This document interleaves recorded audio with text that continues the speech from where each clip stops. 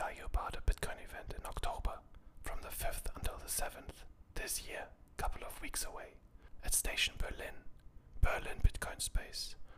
2,000 guests, 3 days filled with magnificent content, lightning and payments, Bitcoin and energy, a consumer day.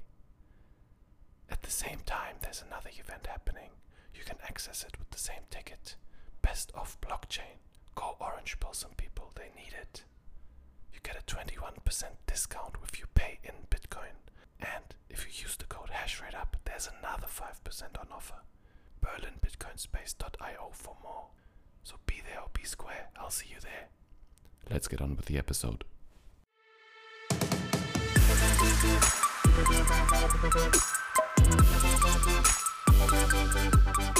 Alright guys, this is HashRateUp one more time, second episode since the rebranding. Welcome back. I hope you've had a good time listening to the last one. Going Nuclear was a definite highlight of my short podcast career. Today I'm joined by Ali Chehrehsaz. No, I butchered that already. See, I told you. Give me the name one more time, Ali. Like I said, it's a common pronunciation. Chehrehsaz. Chehrehsaz. There you go. Ali Chehrehsaz. We will not cut that out.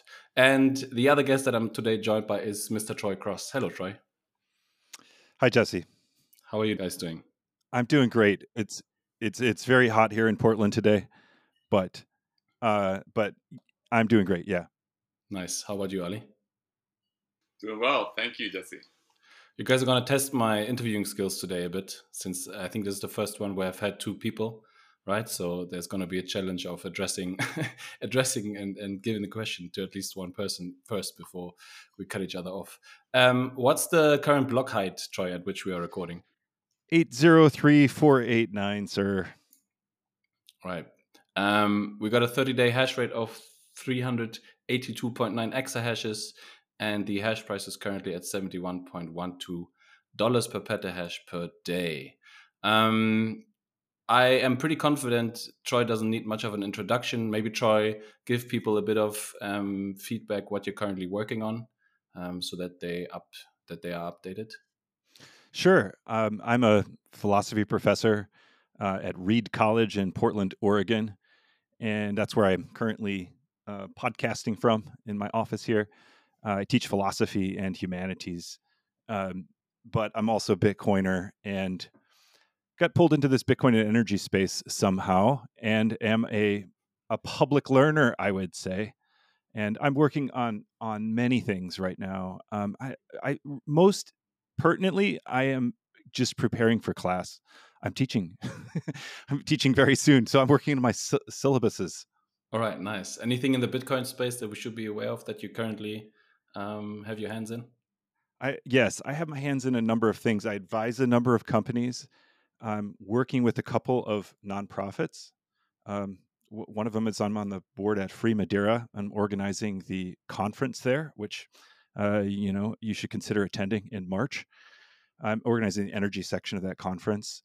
Another is I started a nonprofit myself, educational nonprofit, to basically inspire and teach about Bitcoin. And that's in a very nascent stage, and I'll say no more about it. All right, nice. My wife and I have considered going to Madeira just to have a look, to potentially spend some more time there.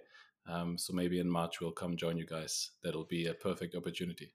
It's actually, yeah, if I can plug the conference for just a second. Go ahead. Yeah, sure, of course. The conference is also about the island and visiting the island.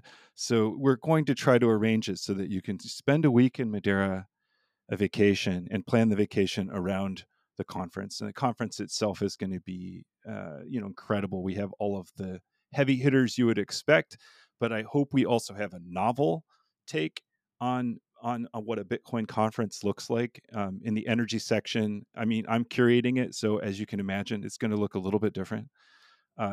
We're going to especially look at Bitcoin mining in Europe and on islands and with renewables. So it'll be different, and it'll be really fun. I've been to Madeira. It is the Hawaii of the Atlantic. It's gorgeous, temperate. People are wonderful. The food is great. It's clean and it's just like an amazing vacation. Sounds good. One more conference, one more month fits perfectly. I'll quickly use this opportunity to plug the other conference that's soon going to happen in October that I am actually organizing the Energy and Mining Day for. Also going to be super great. We're going to have lots of speakers that are already known, some heavy hitters, but also some new takes. I think that's more important than ever. So yeah, definitely. What's your conference? It's called Berlin Bitcoin Space. But it's not my conference. I'm helping to, again, with the network that I do have, I'm trying to help out the conference to organize that industry day. But yeah, that's enough conference talk. Ali, give us some feedback about your person, some insight. Sounds good, Jesse. Ali Chehrehsaz. I am an engineer by training, although I don't get to do as much of that these days as I'd like. My background started in oil sands up in Canada. I switched over to renewables, primarily solar, which has been my focus for the last 14 years, maybe 15 years. And I have been involved and exploring solutions to integrate solar and Bitcoin mining together over the last 5 years or so through my engagement with optimized infrastructure, which I will hopefully get to soon. Yeah, perfect. I mean, that's also the main ingredient of today's sauce, I guess. Let's talk about optimized infrastructure. What's the history around the company? When did you guys start? What's the goal? Yeah. Sure. Optimized infrastructure really started as a exploratory project for myself and my co-founders in and around the timeline of, call it the second or third Bitcoin boom cycle around 2017, when we decided to pay more attention to what's really going on in the space and what's happening with all things, blockchain and energy and all the buzzwords that were getting thrown around. I won't bore you and the listeners with all the background, all the details, but ultimately what we realized was that what really matters here from the energy perspective is Bitcoin mining, and Bitcoin miners are flexible resources. Along that same timeline, sometime maybe even earlier, around 2014 or so, we had started to see sort of this solar value deflation that was coming head to head against solar development around the world, primarily in California. What we had seen was the value of solar in the middle of the day was diminishing due to fixed demand on the grid and more renewable to solar generation coming online during the day. So the solar industry was heading down this path of the more solar gets added, the worse it becomes after a certain point, after a certain grid saturation point for everyone. And the stumbling down the Bitcoin rabbit hole for us started really with that energy side, where we had this epiphany at the moment, which seems very obvious now, that we need to find a way to integrate Bitcoin mining into solar as a flexible resource, so that we can help create more value for solar and utilize this as another integration of these systems to be able to bring more clean energy to the world. A lot of complexities around the space, as you know, as I'm sure we'll get into. But that was the sort of the aha moment and the reason behind why we stood up optimized infrastructure, which is a software solution that helps project developers that want to deploy solar and bring that to the grids everywhere find a way to fundamentally improve the economics of solar projects by integrating flexible loads like Bitcoin mining. All right, solid. Can I just quickly, before we jump into that, the algo, because I have some questions around it. Troy, give me some feedback. How did you guys get connected? Oh, it's funny. When I came into the space, it was because I had an idea about how to hold Bitcoin in a carbon neutral way, namely by mining the same percentage of all mining as you own of all Bitcoin, and doing that mining in a carbon neutral way. And that's an idea I developed with Andrew Bailey at Yale NUS. And we wrote up a little paper, and I started doing podcasts. I became public as a Bitcoiner, started doing podcasts. The second podcast I did was with Dennis Porter, and Ali and Nima's co-founder of Optimize saw that podcast and reached out to me. In fact, I think they were the first people to reach out to me from basically the whole Bitcoin industry. They were quick. Yeah. And they just explained the premise of their company, and I just wanted to introduce themselves. And I just liked Ali and Nima right away and sensed a kinship and a common vision. And I was like, these are my people. I'm really glad they found me. It's an exciting idea. It's an exciting company. And that's how we met. And we didn't start kind of working together for a long time after that. But everybody I bumped into kind of needed to meet Ali and hear about this product, right? Basically, everybody who's at the intersection of solar and Bitcoin needs some way of integrating the two. They need to visualize and see what difference Bitcoin would make to their solar operation, or they need to see what solar power would look like for their Bitcoin mining, and they need to integrate them practically. And so Optimize was sitting right at that intersection, and so just inevitably I kept introducing people to Ali, or introducing Ali to people. So that's how we met. All right, Ali, anything you want to add? I mean, it's just, I'm smiling, going back to this memory lane of how we met Troy and the conversations, interactions we had.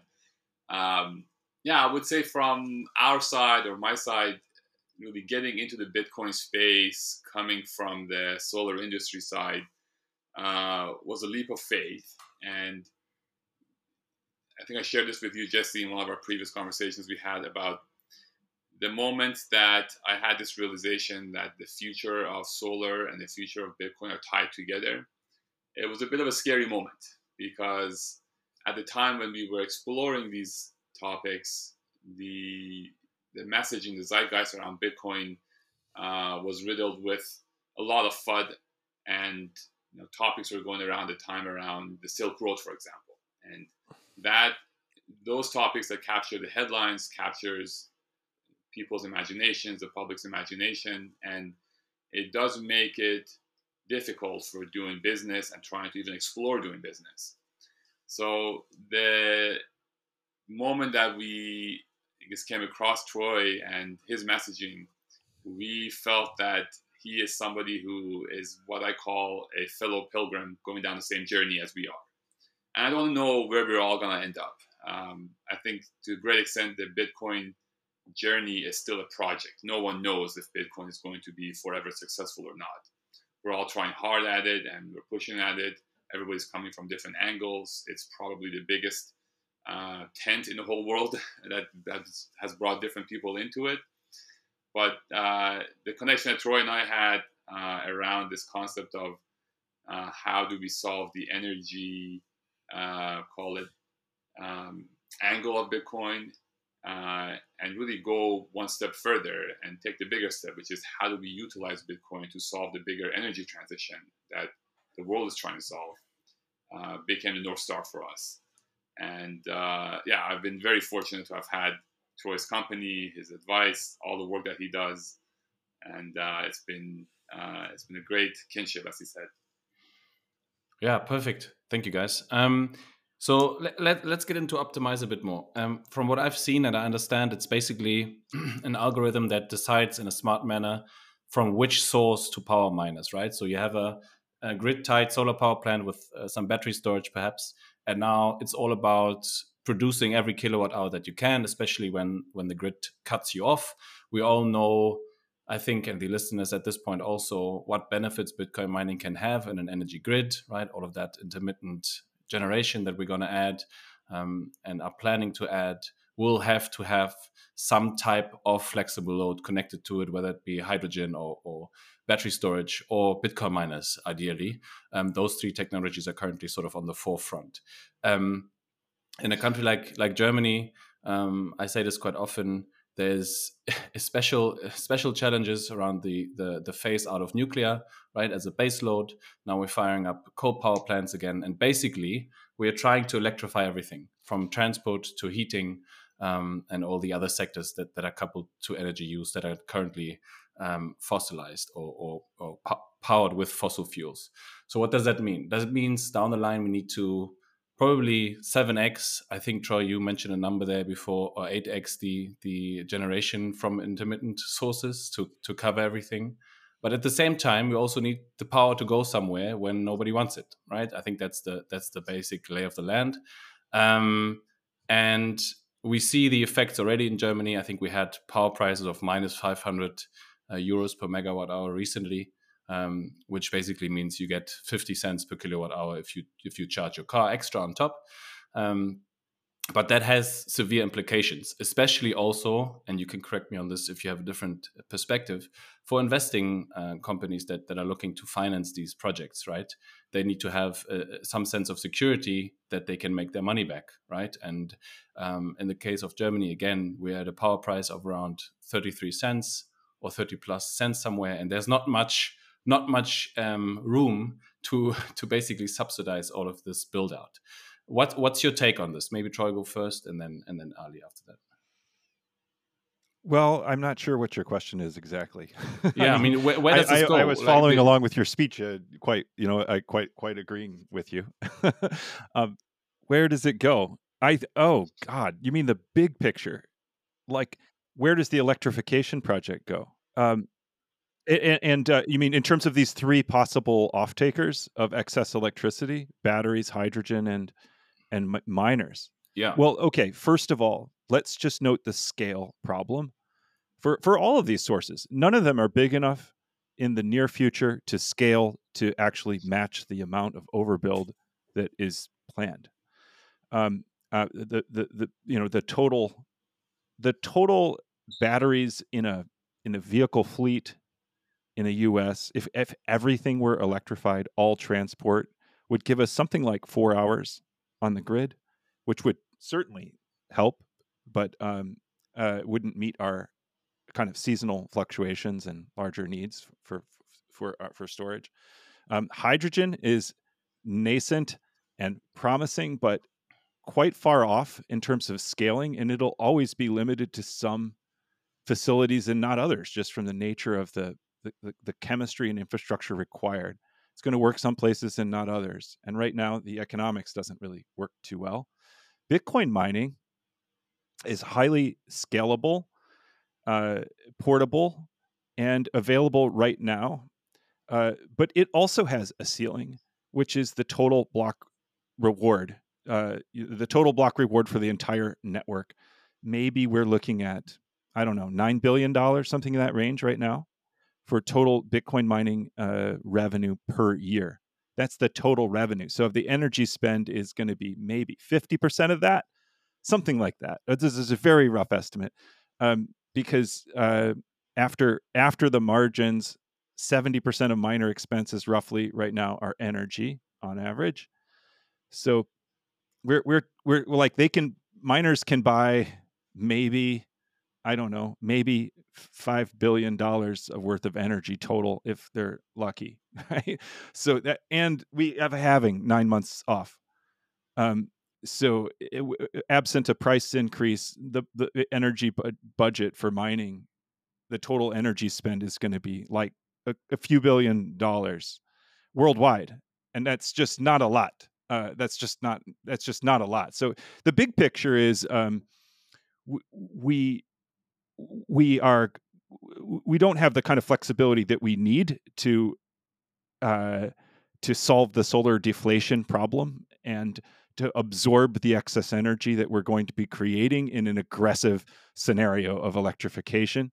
And of course, there are other ways that we could improve the situation, better interconnection, for instance. But that also doesn't look to be happening in time. And this is just me as an outsider, okay? I'm not an energy professional. But what I see is everything kind of getting worse on the solar deflation side, because we have incentives to build out. So the incentives are there. We're gonna create the generation. The queues for interconnection are like unbelievable, actually, quite shocking.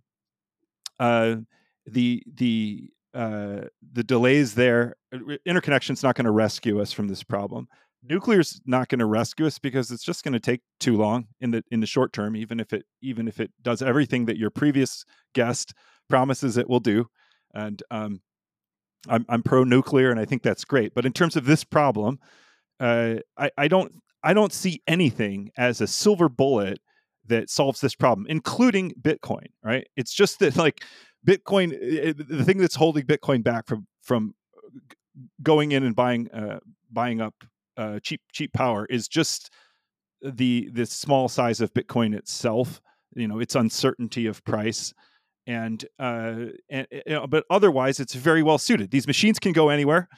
If I can I riff for just a minute here? Go ahead.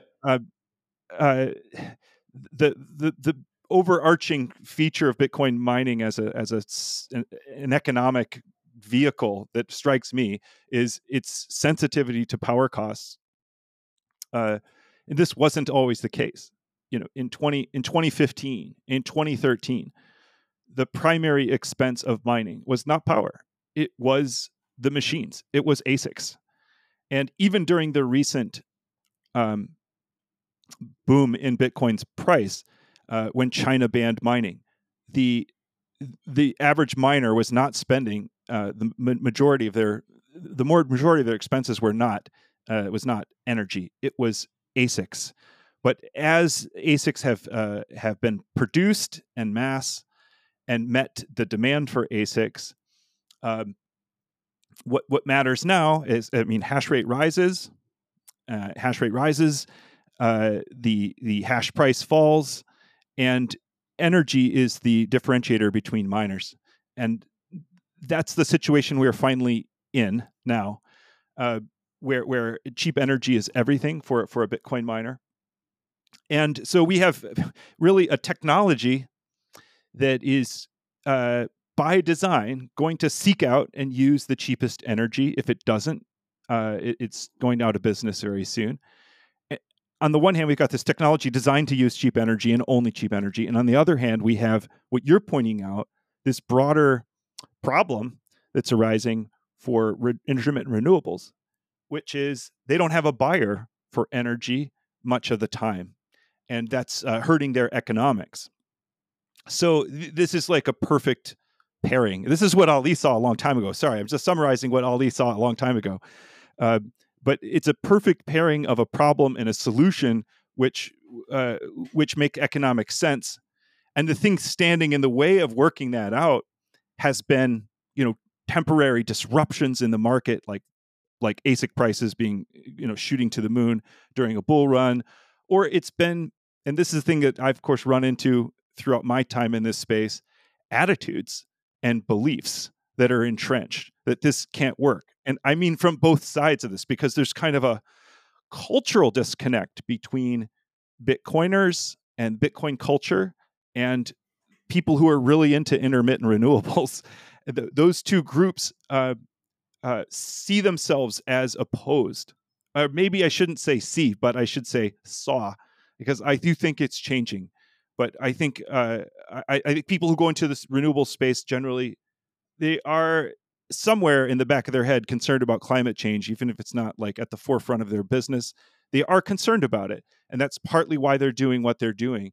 And a lot of Bitcoiners have been beaten over the head with the message that Bitcoin is causing climate change and that it needs to be eradicated in order to solve climate change, right? And so the Bitcoiners that remain are the stubborn few who are like, I'm going to mine anyway. I like Bitcoin anyway. And so neither of those groups is positioned to see the other one in a constructive, friendly way that we could possibly work together.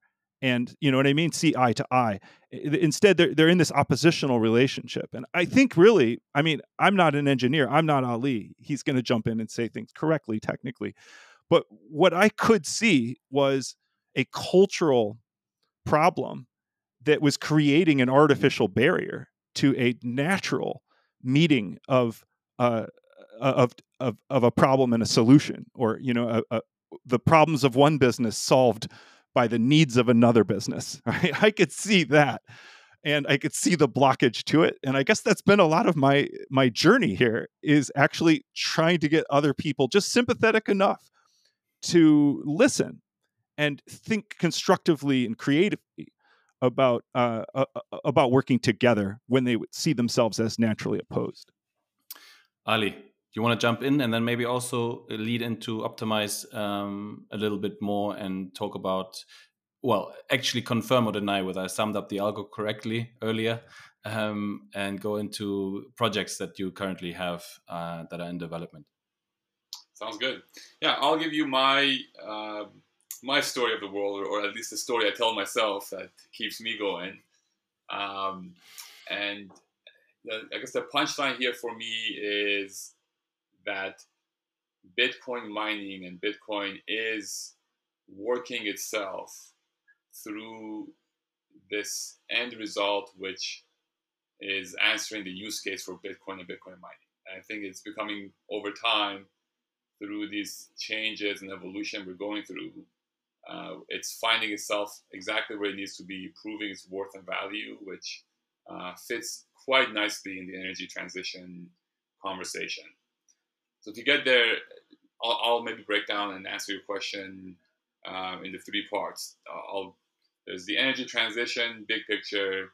There's how solar fits in this energy transition journey, and then how Optimize fits within the solar journey itself.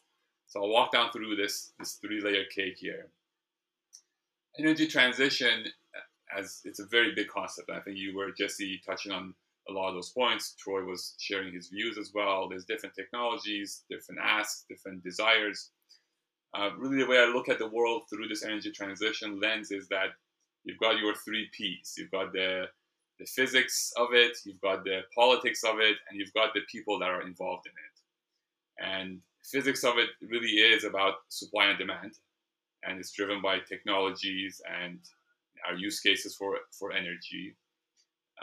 It has a geographic component to it, and a time-based component to it. Politics of it is different regions, different continents, different countries have their own politics, their own desires, what politicians or elected officials, which you say, ask for in order to advance their agendas for their nations, which is also driven by the people, what people actually want as their own choice, as their own solutions. NIMBYism drives a lot of what we do, NIMBYism being not in my backyard. There's the opposite of that these days, which is YIMBYism, with a yes in my backyard, people wanting certain things. Some people want small modular reactors in their backyard. Some people do not want to do anything with nuclear. Same thing with solar, same thing with hydrogen. Energy transition is going to be this messy process that's going to be with us for a very long time. I think all of our careers will be involved in energy transition, and a lot of what we do in society will be touched by it. One thing is for certain, and I like this quote from Sean, one of our allies, and I think he's been on your podcast before, Jesse. He talks about the energy transition is a combination of yes and statements. There's going to be a lot of technologies involved. There will be nuclear, there will be coal, there will be natural gas, there will be batteries, hydrogen, Bitcoin. It's an and. There is no silver bullet solution. There is no one technology that will solve it all. So I think that's the story I tell myself, and I think that's what largely we see energy professionals understand. Now, different people through different interest groups will promote one version of it versus the other. What I have to say and share here is how I see solar fits in the energy transition space, and does it have a role to play, and where does it go from where it is today to where I believe the world is headed. And with solar, this is a story I tell my investors, my customers, my employees, which is my journey through solar. If I were to break it up, I would say it's like a play that has three acts. Act 1 is sort of the introduction. Act 2 is where a lot of action happens. Act 3 is where all the heroes have learned their lessons and they go on to the next phase. I would say Act 1 for solar was really us proving that solar is a commercially compelling technology. a source of generation that can attract capital, deploy assets, and generate electricity that is cost competitive with other conventional energy sources. Back in the 2000s, sometime we reached that milestone, and we used to track this metric of LCOE, levelized cost of energy, electricity, and that was the metric. Like, that was the goal in the startups in solar I used to work at, and our eye was on that prize. Can we get to an LCOE that beats coal? That would be goal number one. We crossed that number sometime in late 2000s and started to cross more and more numbers with natural gas and wind and other technologies. Then we entered the next act of solar, which was, whether or not we all knew it, I learned that through the process myself, which is there is a natural physical ceiling for how much solar can be deployed in any geography, any grid. That ceiling is the grid saturation point, which is defined by the peak daytime demand when you have all of your load, which is generally inflexible. Load on any grid largely stays constant at various hours of the day. The fluctuations that happen are because of outages or weather events that are infrequently becoming more frequent and are like, Troy's heat case right now is going through, the heat wave that's going through in Portland. But largely the daytime demand is quite stable. And it doesn't change much because you really can't change demand that fast, that frequently. Most demand is inflexible or is driven by human behavior or industrial operations around business hours, around labor times.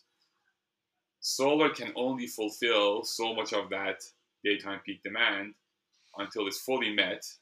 And beyond that point, because the electric grid cannot store electricity, every other electron that's generated has to be curtailed or wasted or dissipated in some other way. That's why if you look at, for example, in California, starting in 2012, but definitely starting 2014, you saw curtailments of wind and solar take place because we were reaching that grid saturation point in early spring day hours, where the weather is cool, we have a lot of sun, there's not that much load on the grid, and operators have to shut down and ask for solar to get curtailed. And that curtailment has only gone up year over year. And that story is not just a California story, it's in every geography, in every state. NREL, National Renewables Energy Labs, produces a report every year and it shows the curtailments for renewables.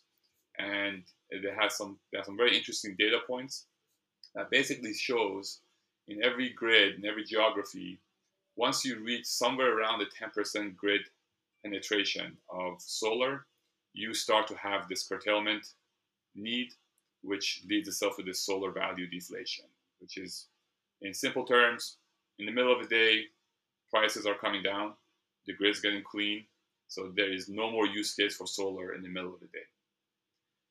That phase 2, act 2 of solar was basically the rush that we had to go through from late 2000s to somewhere in the middle of 2010s to get to that point. And we got there through a lot of combinations of feed-in tariffs, net energy metering, renewable portfolio standards, incentives, tax credits, you name it, everything was thrown at solar to get us there. And we got there. And we have now entered Act 3, the next phase for solar, which I believe it's the long-term forever act.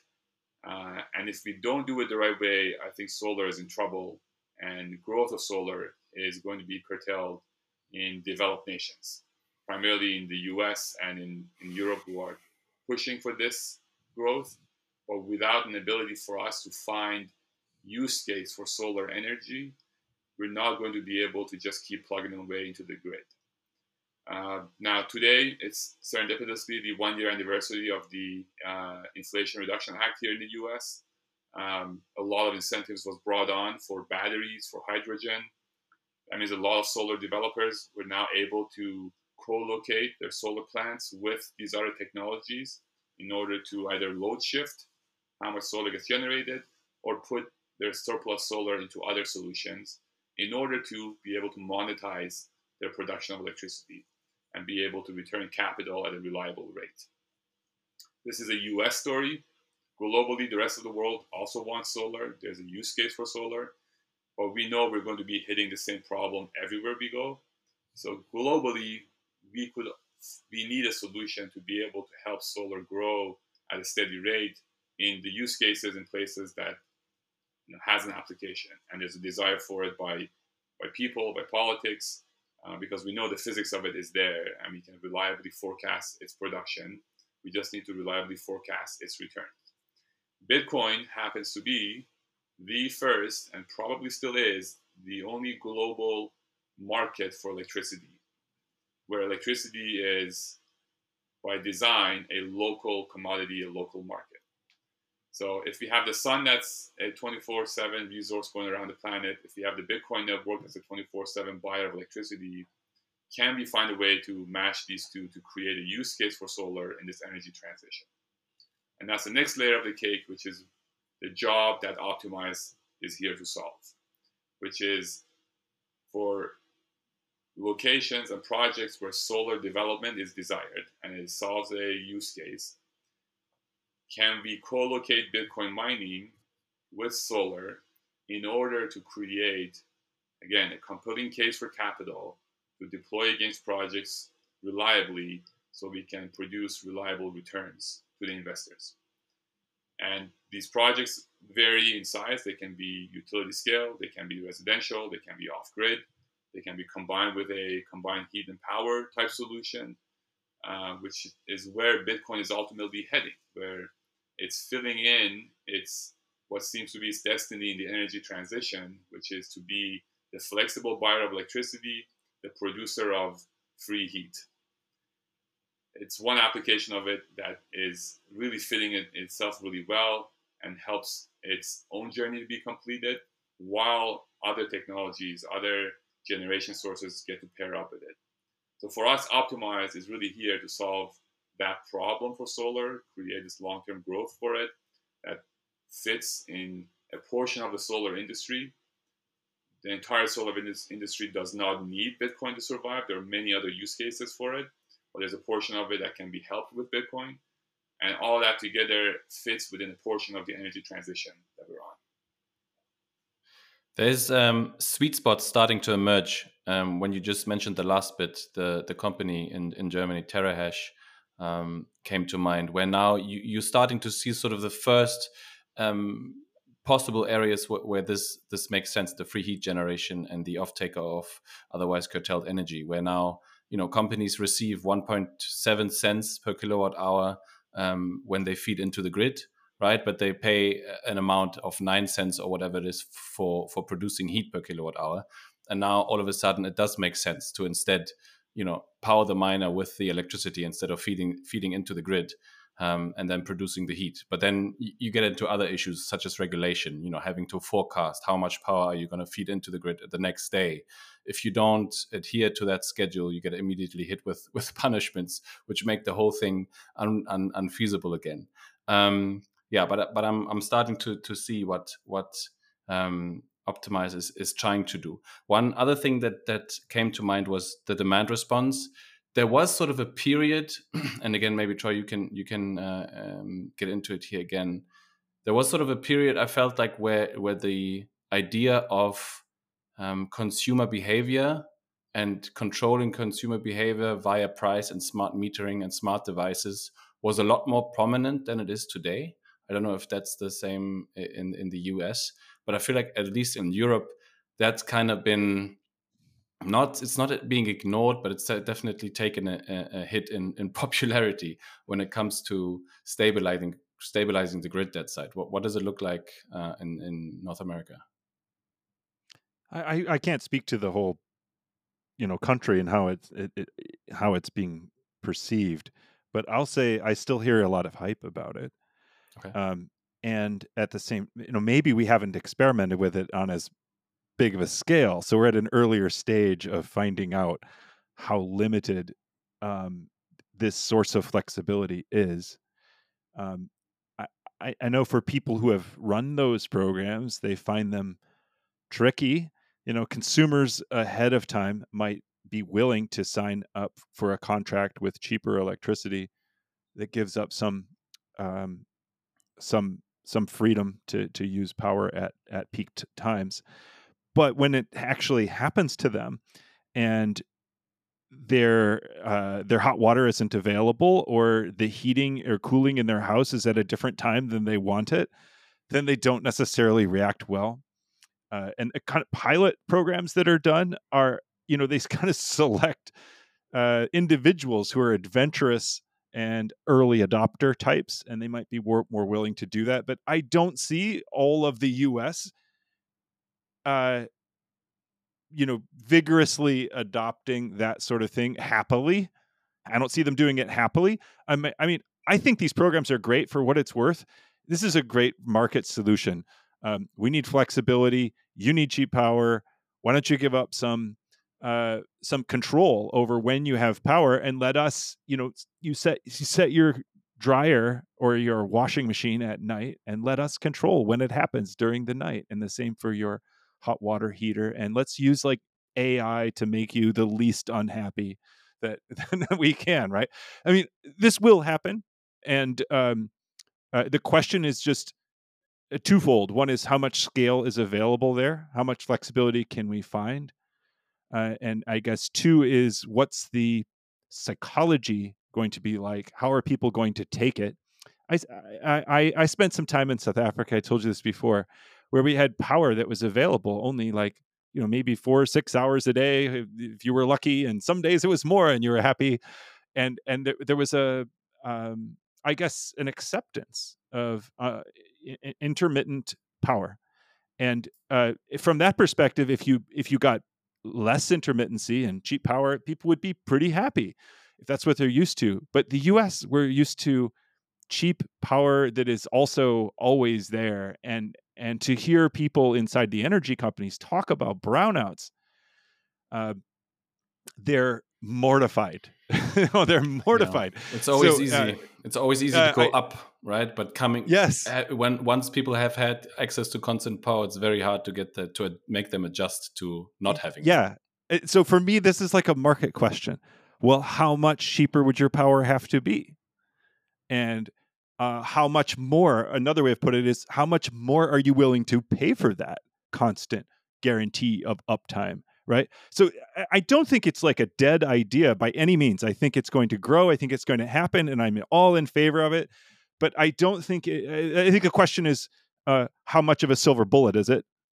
And I think it's not a silver bullet. There will be a lot of angst and a lot of anger. And, just take our political situation in the U.S.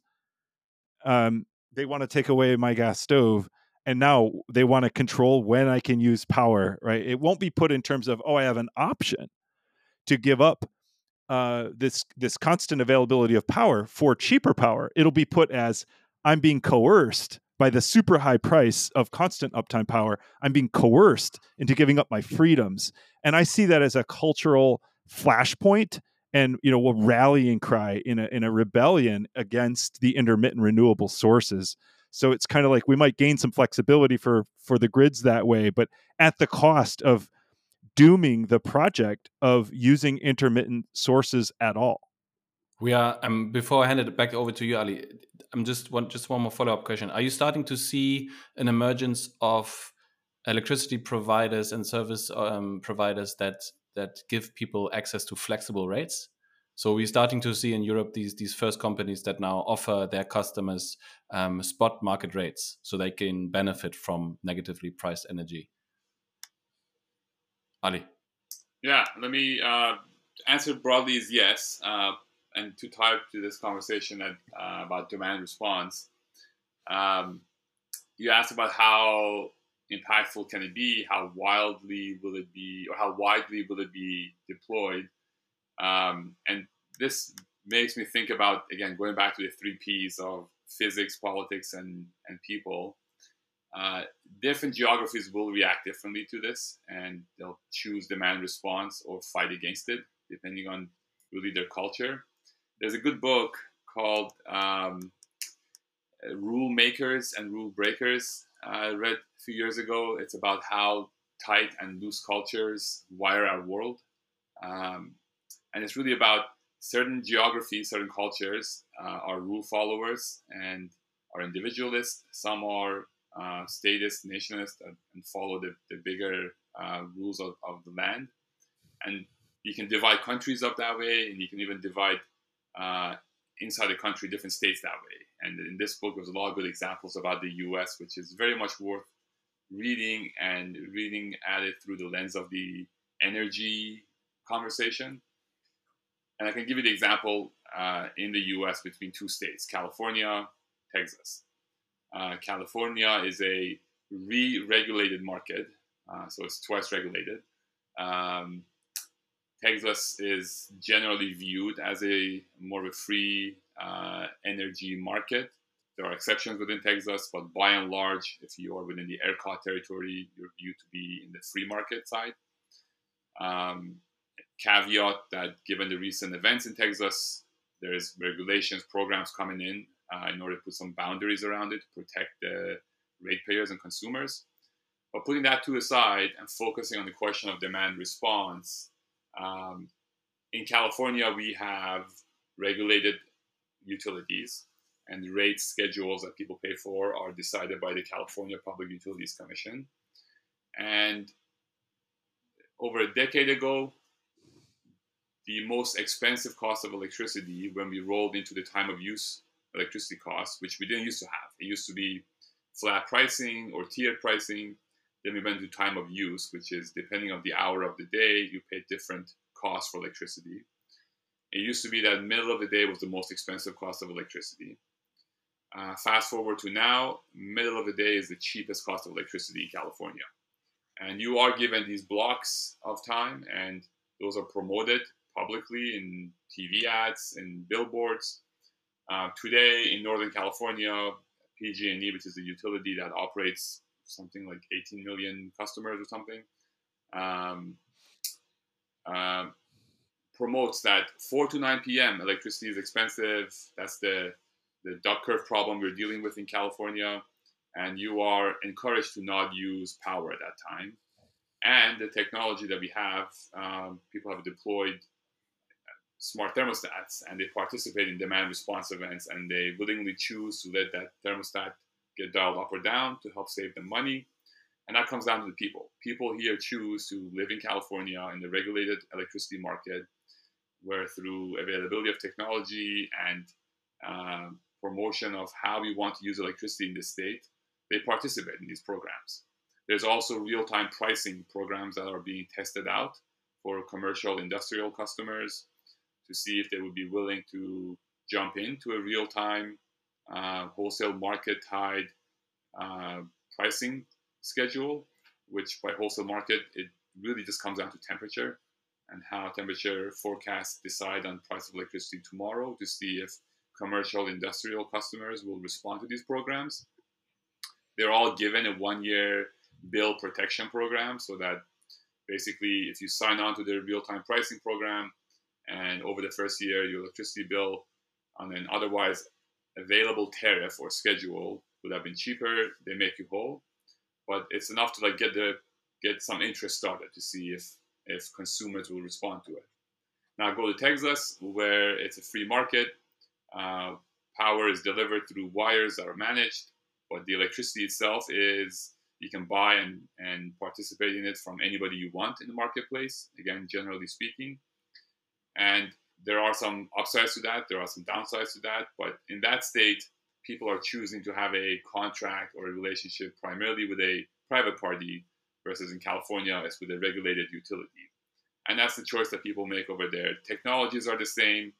The general use of energy industry is, make some changes here and there, but we're all basically making the same electrons and using the same electrons to power our homes and businesses. But how it's being deployed in Texas, this journey is going on in Texas, is very different than it is in California. And that really just comes down to the choices people are making. And in Texas, recently, Tesla launched their power or electric program, where they're essentially a load-serving entity. And if you're a customer of Tesla and you have a Powerwall installed, they actually enable you to participate in demand time or demand response programs, where they give you a share of the upsides from the export of solar and battery power that you have and you've generated to the grid should ERCOT call for it and there's money to be made. And there are people that are making, $5 per kilowatt hour at, a couple of hours from the power that they self-generate on their rooftop and they had stored in their batteries back to the grid. And I think the split that Tesla is offering is the 90-10, which is a pretty interesting proposition to make to private citizens that own solar and battery to participate in the grid events. So that's two sides of it in just one country. So take the rest of the world. I mean, South Africa, you just talked about, it's a whole different world, right? There's power outages there, load shedding, which is, a way to maintain the grid right now and avoid chaos to take place in society at the broad scale. Yeah, I mean, this conversation beautifully highlights, and this is probably also the reason why we keep getting sidetracked, how difficult it really is. There's all these technologies, all these yes and statements. There's different consumer behavior. There's different regulation. There's different innovation, right? All of these different ideas sort of commingle, and at the end of the day, we have to make a transition to a wholly, completely differently set up energy system that's not built for, not set up this way, the way we're trying to build it bottom up instead of top down, right? It's a complete shift. South Africa is probably an example of where you don't want it to go, right? When the political system is highlighted by heavy corruption, right? You don't want your citizens to have to install an app that tells them when power is off. But I have to say, and the listeners probably roll their eyes right now because I probably talk about this every single time, it beautifully highlights also, and that's maybe a positive aspect, what individuals will do, right? Should the government fail in supplying constant access to electricity, those that can afford it are now turning around and saying, okay, then I'll just take care of it myself. I'll get an inverter, I'll get some solar, I'll oversize it, I'll get a battery, and you can screw yourself, right? And I'll do things my own way, even if that means for 10% of the year I don't have power, but then I don't have to deal with your nonsense, right? So yeah, super interesting discussion. But maybe let's try this again. Let's try to focus on optimize a bit more. Ali, go into the projects that you guys currently have in development, and then I would like to talk a bit more about Bitcoin mining, especially with solar, and play a bit of devil's advocate, if I may. Yeah, sounds good. So I would say in a grand vision, a project that we are working on and advancing is what we call Project Mitra. And this is our, call it the North Star for where we like to reach, which is ultimately to enable the creation of a Bitcoin hash rate product that's providing steady supply 24/7 from Bitcoin mining operations that are in part or wholly powered through solar operations. And the thesis here goes back to what I shared at the top of the episode, which is the sun goes around all day. We have solar resource available on the planet all day. Solar works everywhere. And we are heading towards a world where in many applications of solar, pairing that with Bitcoin mining helps increase the returns for those solar projects. So in theory, if we are able to orchestrate and stitch together the hash rate that's produced by solar in different time zones across the planet every hour of the day, we should be able to produce a Bitcoin hash rate product that buyers can purchase, strips of or forecasts of it that they know is coming from solar and is available on an ongoing basis. That's sort of like the grand vision of where we would love to see our efforts help create this product. Specifically on projects, we're supporting a number of developments in different applications. There are commercial projects that we're working with building architects that are standing up new infrastructure. They want to integrate solar as part of the power generation on the behind the meter deployment. and they're evaluating deploying Bitcoin mining as a source of monetizing the electricity and of getting the free heat to offset the building heat. This is on a commercial level scale, and the design, the analysis we're supporting with is what's the right size solar and Bitcoin mining operation that yields the highest optimal results. So that's one application of it. Another one is in utility scale solar projects in the US. You heard Troy talk about the interconnection queues. Almost everywhere in the country, new generation is being plagued by high cost and long time interconnection, call it application process. Just the process of applying to get connected to the grid, understanding how much capacity you can get, how much will it cost you to actually get power to the grid, is a multi-year effort. We're working with a project developer who has secured enough land to deploy 50 megawatts of solar. This project is in Illinois, and we're helping them divvy up the parcels to figure out how best to maximize the capital returns from deployment of solar on this 50 megawatt land, which requires you to break up the parcels into multiple sub-parcels, to put them into different programs, different tariffs, different markets, some on the utility, call it wholesale markets, some on our retail. But what we are seeing is that there is a portion of this land that we can actually enable with Bitcoin mining that can help us deploy construction capital more efficiently by building the project at once in a cheaper rate than otherwise you would on a separate parcel and separate timeline. And by integrating Bitcoin mining to a portion of this project, we can showcase higher returns and faster return of capital than you otherwise would without it. So that's another application we're helping with. Alongside that whole utility scale type opportunity, there are projects that are either in construction or in operation, and they have some amount of surplus solar generation. Either it's merchant capacity or under contracted capacity that you're showcasing to the project owner operators. If you were to deploy Bitcoin mining alongside here, what kind of returns you could see, how would we protect your downside, what your upsides look like. And then the third category of projects are these same applications we just talked about type of deployments in South Africa, which is figuring out how to integrate appliance size Bitcoin mining ASICs in an application of solar and battery for residential size, where you can have a replicable and scalable model where you can enable the homeowner that's deploying solar and battery for the needs that they have now, but by adding Bitcoin mining to soak up the surplus power that is made available because of either lack of export capability to the grid or because of the outage that has happened and the battery capacity is fully utilized. Putting in a Bitcoin miner that fits that right size equation could help increase the returns for those projects. And that's another venture that we're evaluating and exploring. I've talked to you about it, as you know, and that's another solution where we see Bitcoin mining can help deployment of solar.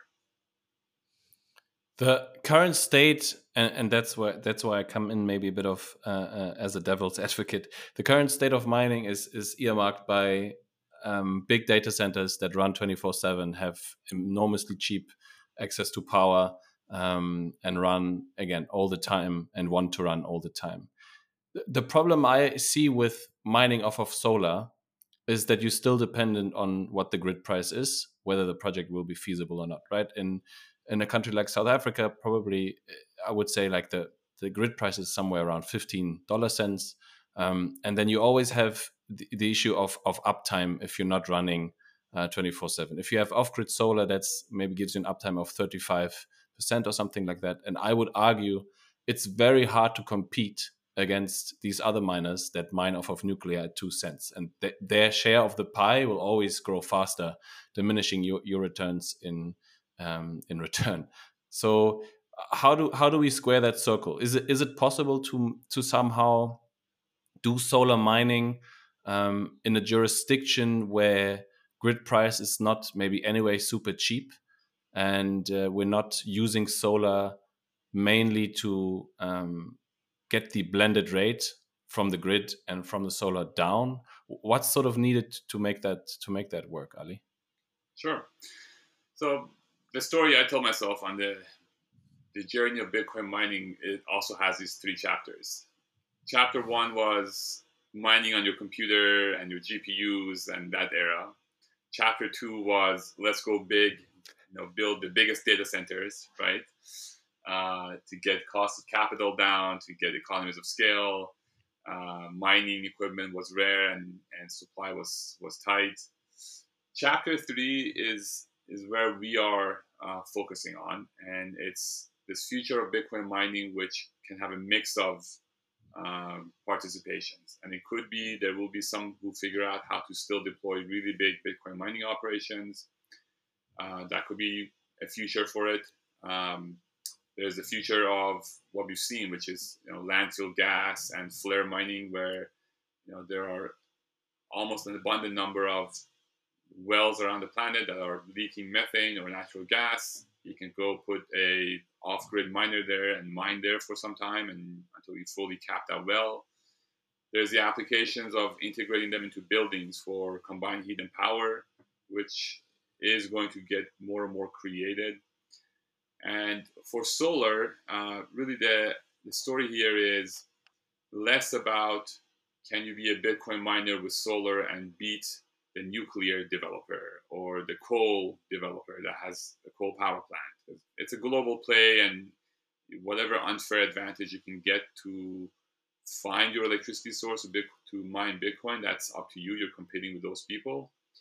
But by and large, focusing solar on beating everybody else is not necessarily the play.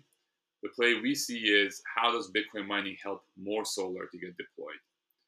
There is solar deployment, there is appetite for it, there's use case for it, as we've talked about. But can we increase the returns for those projects so that we end up bringing in more capital into these types of deployments that integrate mining as a portion of it, so that the returns are accretive?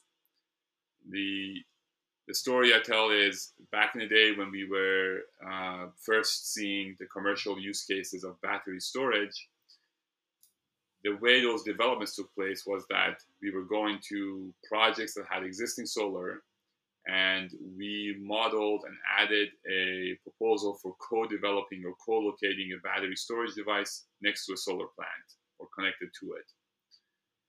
Once we got past that stage and capital started to understand and get comfortable with deploying and putting money behind battery storage, which has a different tenure than the solar assets do. Like generally, solar projects are underwritten for 20 to 30 year life cycles.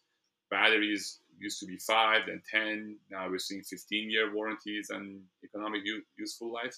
It's still a different tenor, but the current capital climate and demand for the product has made it so that now every solar developer is also a battery developer, and you can't really do solar without battery. The two are connected. I believe Bitcoin mining is going to go down the same path. What you see right now is beyond the data center world, you're seeing co-location of mining with generation assets.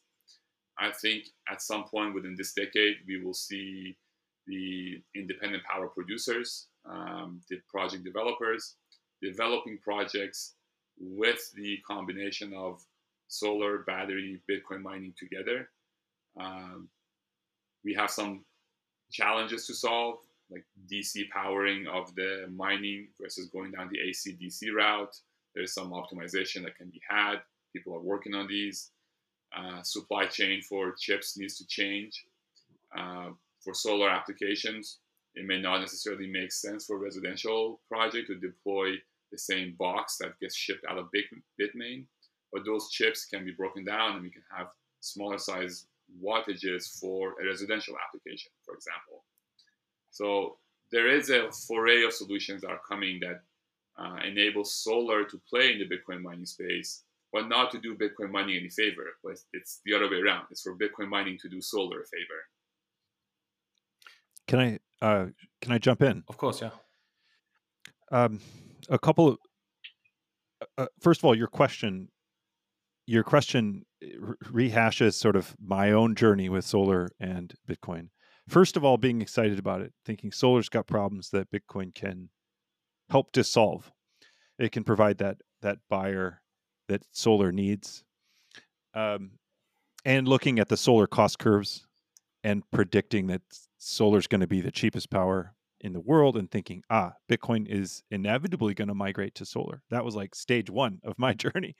And then stage two was, I guess the highlight was reading this article in Brains magazine, which is now part of their book on mining, where they do the math on even if you had free power, but you had very low uptime for Bitcoin mining, you couldn't pay off your machine. It's because your machine is depreciating so fast, and you had to pay $12,000 for it or whatever it was at the time, your S19. Even with free power, with only operating say 5 hours a day, you don't generate enough Bitcoin to pay back your debt on the machine. And then, okay, that was stage two. Stage three was thinking through it further. Okay, what ultimately is making these machines so expensive? There's two explanations. One is they're very expensive to produce. It costs a lot to get the chips manufactured, to do the research for the chips, and so on. And the other is, no, there's actually a shortage during a Bitcoin price boom, and the world is basically the reason that these machines are so expensive is that we don't have the supply chain elasticity to match the demand of mining worldwide, because people can print money with these things very profitably on basically any energy at the time this article was written. So I came to think it was not the cost of production that was driving the price of ASICs, but the worldwide competition in a supply chain crisis and during a fast run-up of Bitcoin. And that was true. What has happened to ASIC prices since is they've fallen from whatever they were at that time, $13,000, $12,000, down to like $2,000 for the same machine. And that wouldn't be happening if it were above the cost of production. So I don't know where the cost of production is, but it's low. And other thing that's happened is that the improvements have slowed in the rate of ASIC development. So that the gains, the incredible gains that a lot of Bitcoiners like to talk about in efficiency of ASICs, has dramatically and steadily slowed. And that increases the useful lifespan of a machine. So rather than needing to pay back the machine in, a year and a half, or whatever Alex DeVries says, it's 1.3 years is all you've got to mine with the machine and get your capex. Throw it away after that, right away. They're all in the landfills, yes. Actually, you maybe have 3.5 years or 4 years, depending on how you use it. So that timeline helps. The machines have dropped, 5-6 fold since that article was written in price, and it's not just some happenstance of history. It happened because it was inevitable. Think about it this way. To Ali's point, when you shouldn't compare, suppose you're on a suboptimal uptime for your mining operations. Does that mean you're doomed? Supposing price is equal. Suppose you have 2 cents and another miner has 2 cents, and you have the same amount of same amount of same rate but a different amount of uptime. Are you doomed? Well, not necessarily. Those ASICs will be sold to you as long as you can make money on them until they meet the cost of production. Like, they'll keep making more ASICs until the price of ASICs hits the cost of production, as long as you're a willing buyer, even if you don't have the cheapest or the most highest uptime power. Provided your machine lasts long enough, you can still make money on it, right? Because you can think of it as an auction. You're bidding against the nuclear miner who's got 2 cents and 100% uptime. You're bidding against them for the machine. You'll think, well, as long as there's nuclear power, theoretically, they should always buy it first, right? So they're going to bid up that price. But as long as you're supplying ASICs, you'll keep making ASICs until all the ASICs are sold above the cost of production. Right. So I'm not convinced it's a zero-sum game between high uptime and low uptime. Here's how I see it. I see it as there are trade-offs as a miner. One of these you've brought up is efficiencies of scale versus the advantages that only come with distribution. So we all know that data centers are more efficient. Particularly in repairs, you don't have to travel to repair. You have one giant building, and you just scoot your ladder down and grab the machine off. Economies of scale, right? That's an advantage to the big data center stage, to Ali's stage of history. But you can't scale heat because we produce a lot of heat with very few machines. This is incredibly dense transformer of electrical energy into heat, and we just don't have buyers of heat who need that much heat, right? So you have, okay, do I take advantage of the economies of scale and forego the ability to sell my heat, or do I distribute, get this additional revenue stream, but sacrifice economies of scale? That's one trade-off. I mean, here's another one. Some cheap energy is distributed. So again, you have I've got cheap pockets of energy because of, say, curtailed solar, but it's small. Is that price worth the sacrificing the scale, the economies of scale that I give up? Right. And here's another one. Here's another trade-off: uptime versus price. So I think your example of nuclear being 2 cents is interesting. That's what Talon is paying for nuclear on that one project, and that's an amazing price with 99% uptime. But how much of that is available? How much 2 cents a kilowatt hour power in the world is available with 99% uptime? So here's how I see it. Of course, if you're a miner and you have a choice of whether to mine with Ali and say 2 cents, but you get I don't know, let's say 60% uptime, batteries and solar, or with on a nuclear facility with 99% uptime and also the same rate, you're going to choose the nuclear facility. But how many nuclear facilities are selling power to miners for 2 cents a kilowatt hour? Precious few, I think. Maybe just that one. Because when I've heard the prices quoted from other nuclear facilities in the U.S., they're much, much higher, like north of 8 cents. North of 8 cents is the number that I've been hearing. So I think it's like you got to think about these two factors: uptime and price. Of course, given matching price, you'll take the spot with higher uptime, but there will come a point where you find a lower uptime source of electricity that is cheaper, and the downtime will be worth the trade-off, provided the depreciation isn't enough. So it's just a question of how much. And if you're thinking like it'll never be profitable, like, okay, let's go negative. Is there a negative price of energy? You know what I mean? Absolutely. You'd be willing. Where is that point? There must be some point where you're like, okay, I will give up that uptime for that price. And if you don't like it with solar, you can just think about going from 99% to 90%. And right, of course, there's a trade-off. So this can't be categorical. It's a question of degree. And then I think I'm actually, to push back on the devil's advocacy, I'm super optimistic because I think actually 2 cents, even though that's a great price right now in the markets, is not as cheap as we're going to be seeing, particularly for the kinds of solar that Bitcoin is ultimately going to be buying. And this is like ultimately it's better to use power than not to use it. If you can make Bitcoin out of power, it's better to do that than to curtail it. And so where you look at curtailed power as the alternative rather than mining on nuclear, it's the question of look at it from the energy's perspective rather than the miner's perspective. From the energy's perspective, should I just die out here in a field or should I make money? And the energy wants to make money. And so the mining will flow there. And just to wrap this thought up, that's going to forever push down on this global market that Ali mentioned.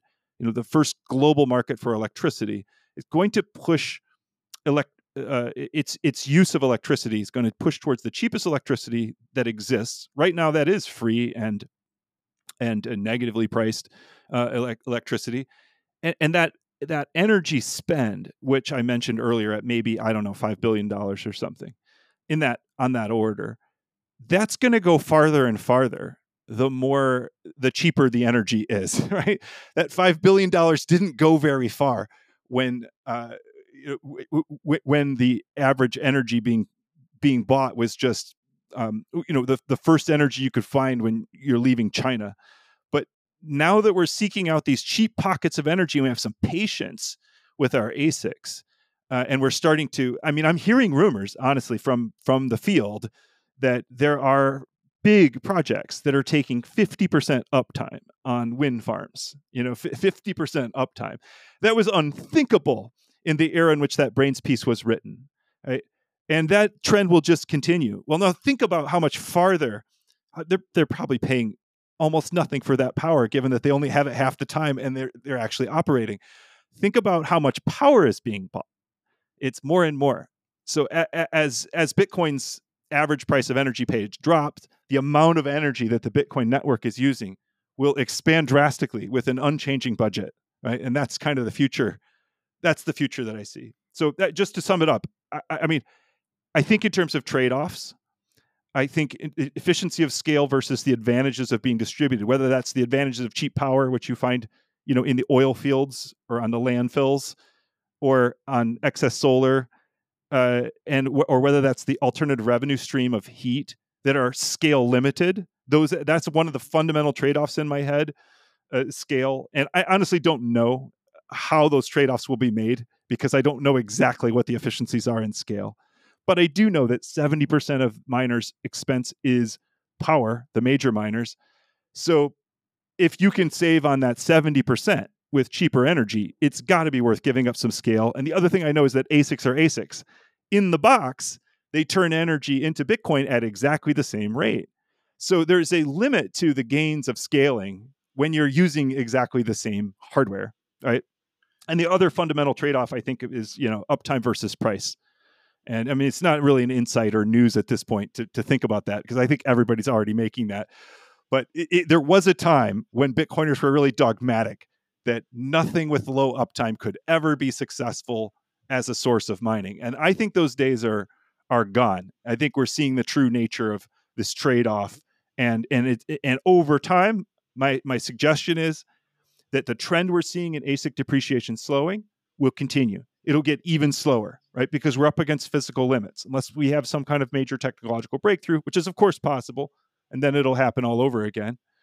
But the rate of depreciation will slow, and that means that the scales will be tilted in favor further of price over uptime. It's going to be price with uptime as an afterthought. The chips will be, as the technology gets more and more mature, the cost of production of chips will be less about the R&D going into the chip, and it'll be more about the actual materials in the chip, the fabrication of the chip, which is also cheaper. So the CapEx side is just going to get pushed down lower and lower, and OpEx is going to go higher and higher as a percentage of the business, which means the long-term trend is it's all about energy over uptime, and it's all about energy even over efficiencies of scale. Ali, you go. Tough act to follow from when Troy goes on. He captures everything so well. Well said, well articulated. Look, I think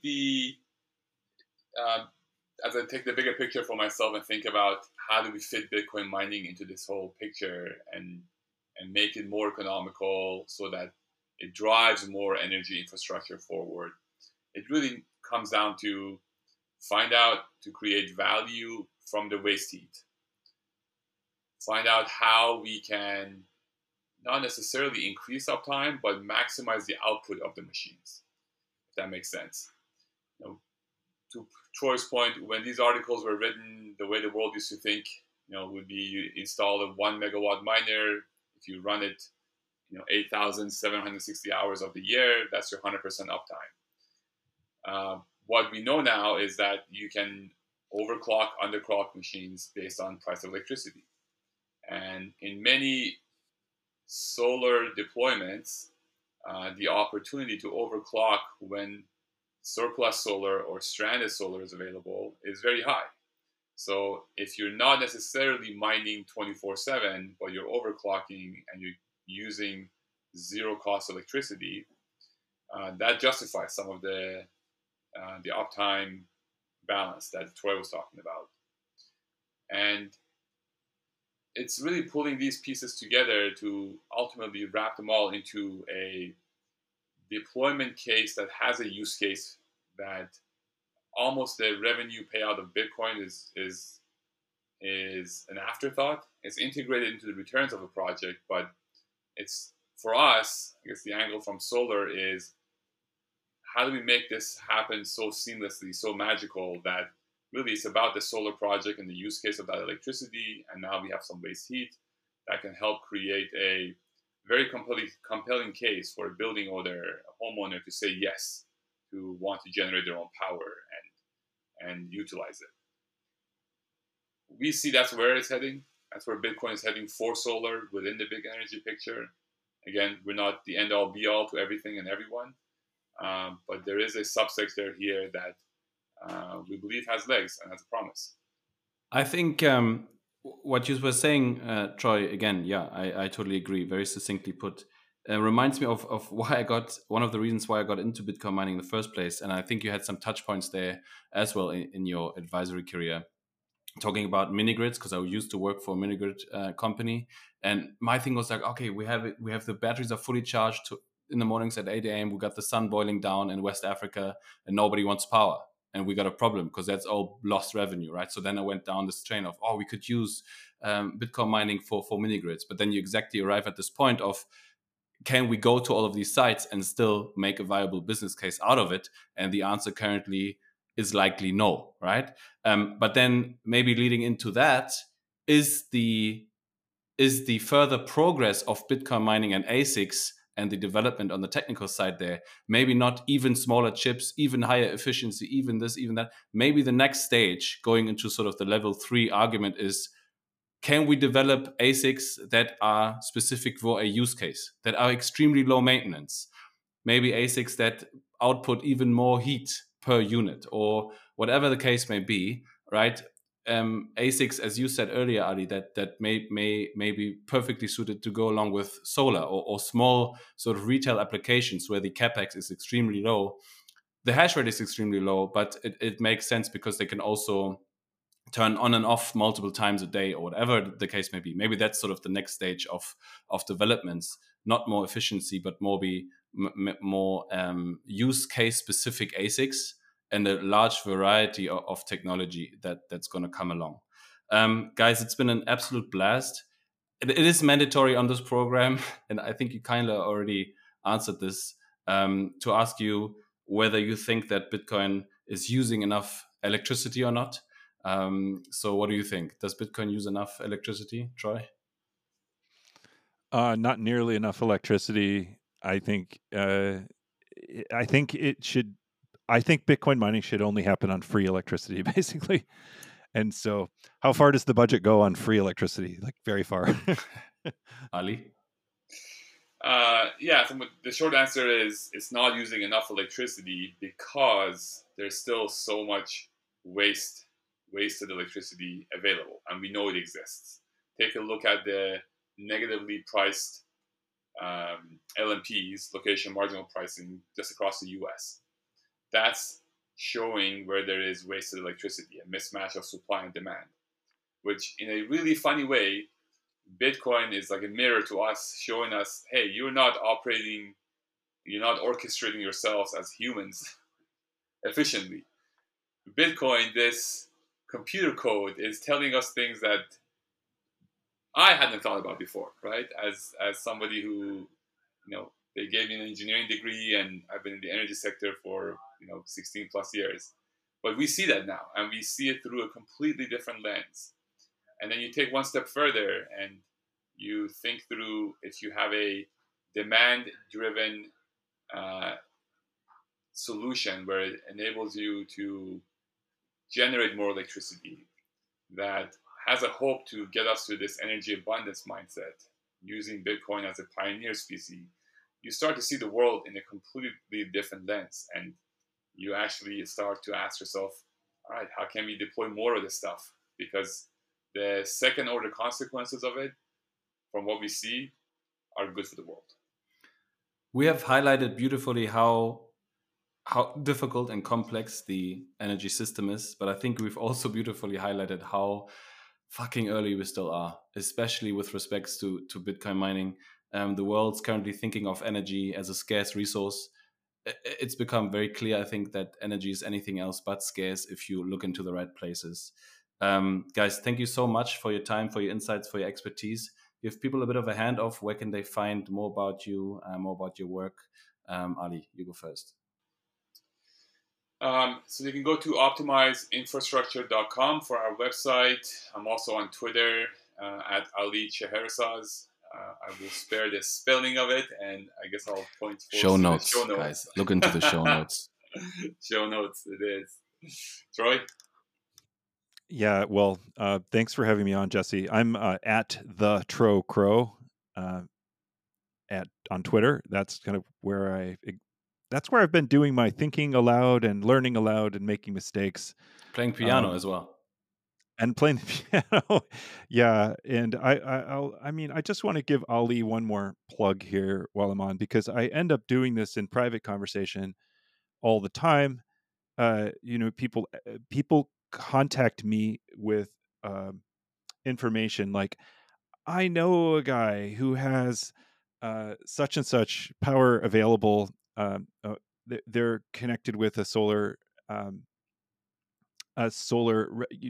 operation, and I inevitably just introduce them to Ali or send them Ali's way. Or that's my go-to move. So yeah, if you have one of these things, like a project that's in the works, you don't know whether Bitcoin mining would make sense. Ali has, advice and actually software that can help you with your question. I cannot, from the seat of my pants, actually calculate whether Bitcoin mining would make sense where you are or what it would take. I'm just a philosopher. This guy is an engineer. And so if you contact me, this is what I will probably do. Just point you in Ali's direction. Talk to the man. Do you have any point of contact or website or whatever for the conference in Madeira? Oh my God, I should have this on hand. Google. Yeah, it's called Bitcoin Atlantis. Oh wow. So I think it's bitcoinatlantis.com. But if you just look up Bitcoin Atlantis, you'll see the website for the conference. It's still early days. It's in March. I don't even have all of my program pinned down yet. But it's going to be really cool. And we should trade notes, Jesse, because I want to see if there are people I'm missing. And we will. Guys, my face is hurting from smiling. To anybody listening, this is a value for value podcast. If you didn't get any value out of this, I don't know what you were doing. I hope you weren't like mowing the lawn and only hearing 10% of what we're talking about. If you did do that, then rewind this and listen from the top. Go to Fountain, go to Breeze. There is a Q&A section as well. If you have questions to the guys, for myself, make sure that you ask those and engage. On Twitter as well, of course. All the links will be in the show notes. I really hope you were able to take something away and didn't know all of this already. If you did, then I want to speak to you. And yeah, Bitcoin does not consume enough electricity. That's my take. I don't think I've heard any different answers so far. Until next time, and yeah, cheers. Thank you.